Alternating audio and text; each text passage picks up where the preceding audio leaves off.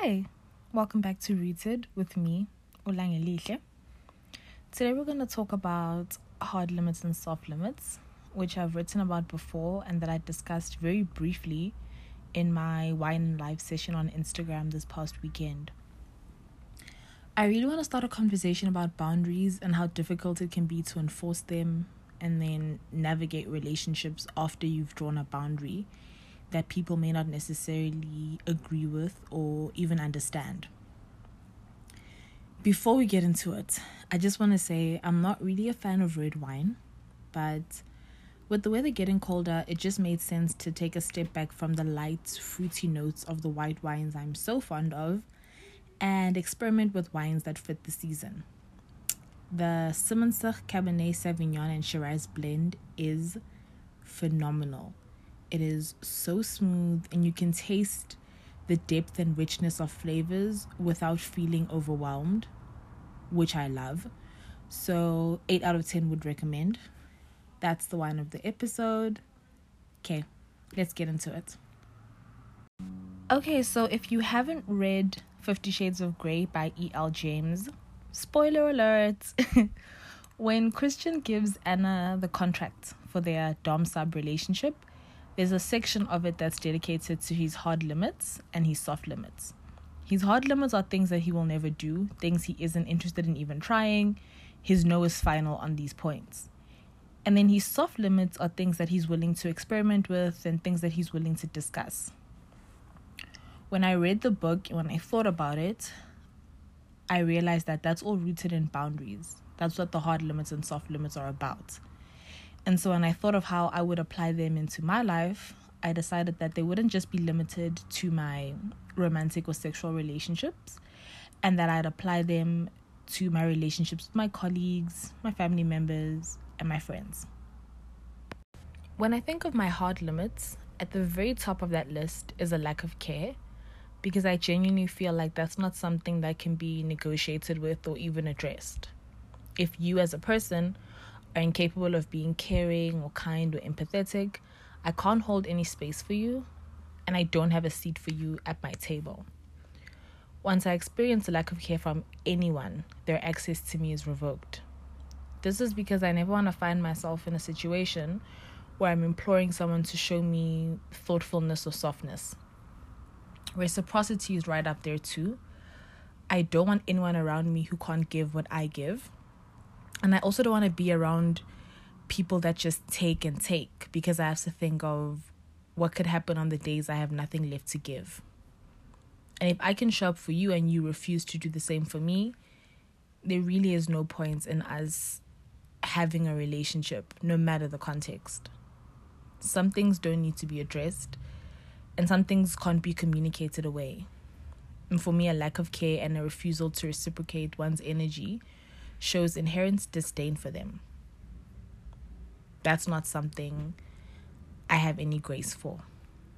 My soft limits are things that I can understand and things that I can negotiate. As important as consistency is to me, I can accept a friend not being able to give me their time every single day.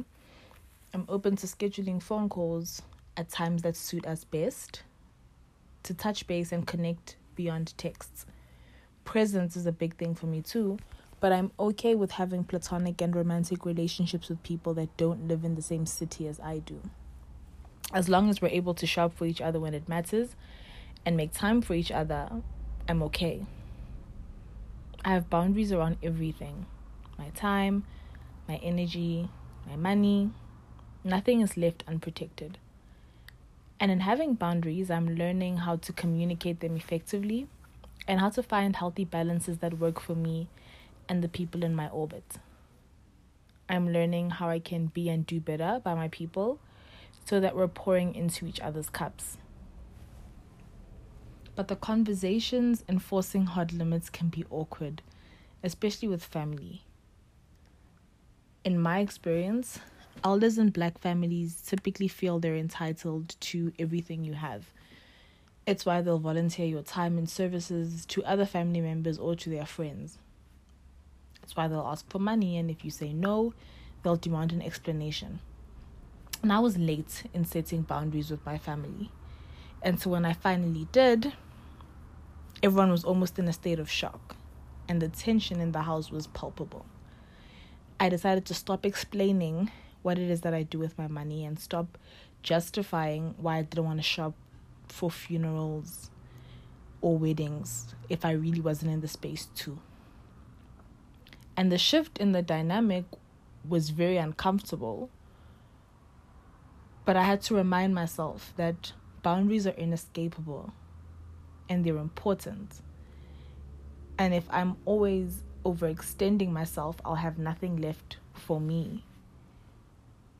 And it was important for my mental health and for my continuing personal growth to take that step and say, okay, this is what I'm willing to do, this is what I'm not willing to do, and this is what I'm never, ever, ever folding on.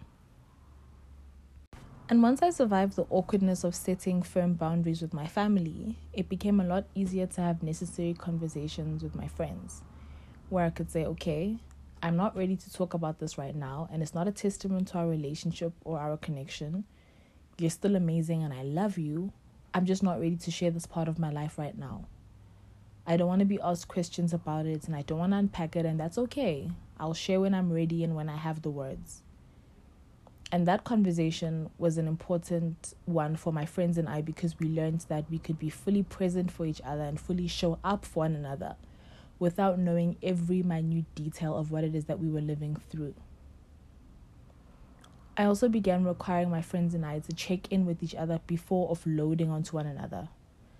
A simple, hey friend, can you talk? I'm having a rough week text could go a long way.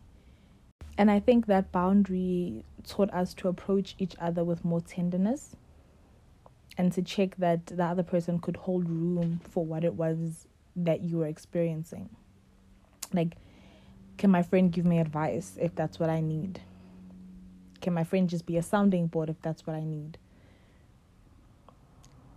Setting hard and soft limits in my friendships and my family relationships taught us how to love each other a lot better. And in thinking about my boundaries and writing about them and talking about them, I realized that I struggle to maintain them when I'm navigating a romantic end, no matter what the end is caused by. A line will be drawn at the end, but that will be the easy part.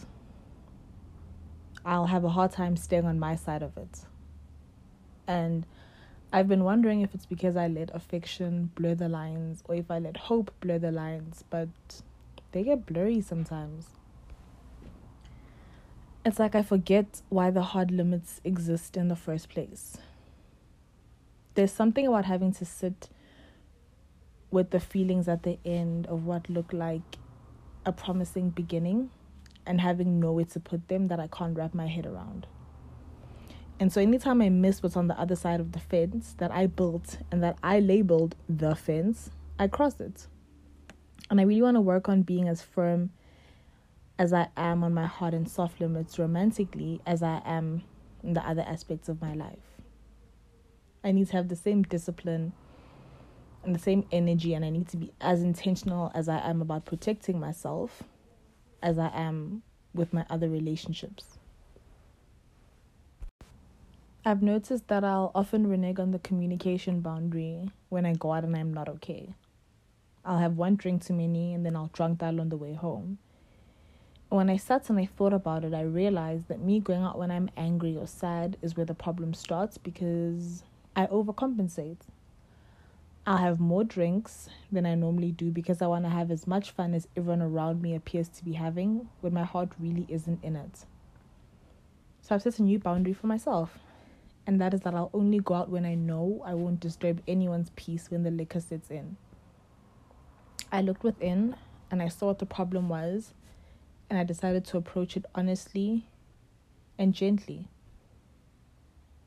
I don't want to repeat the same mistakes and be caught in the same patterns, and so I'm holding myself accountable while not being harsh with myself.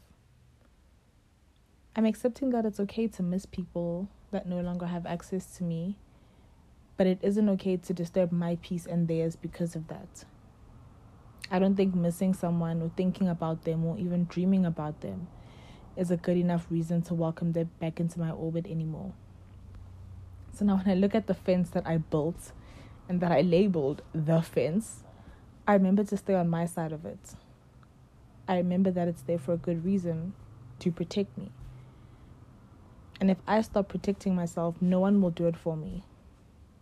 If I'm not intentional about guarding myself, no one can be intentional about it on my behalf. I'm learning. Thank you for tuning into Rooted. I hope this sparks a dialogue with you and yours about boundaries, and I hope you find the words to outline your hard limits and your soft limits. I hope this initiates a conversation with you and yours on how you can do and be better for each other and yourselves. Try out this episode's wine selection and let me know what you think. Till next time, take care of yourselves.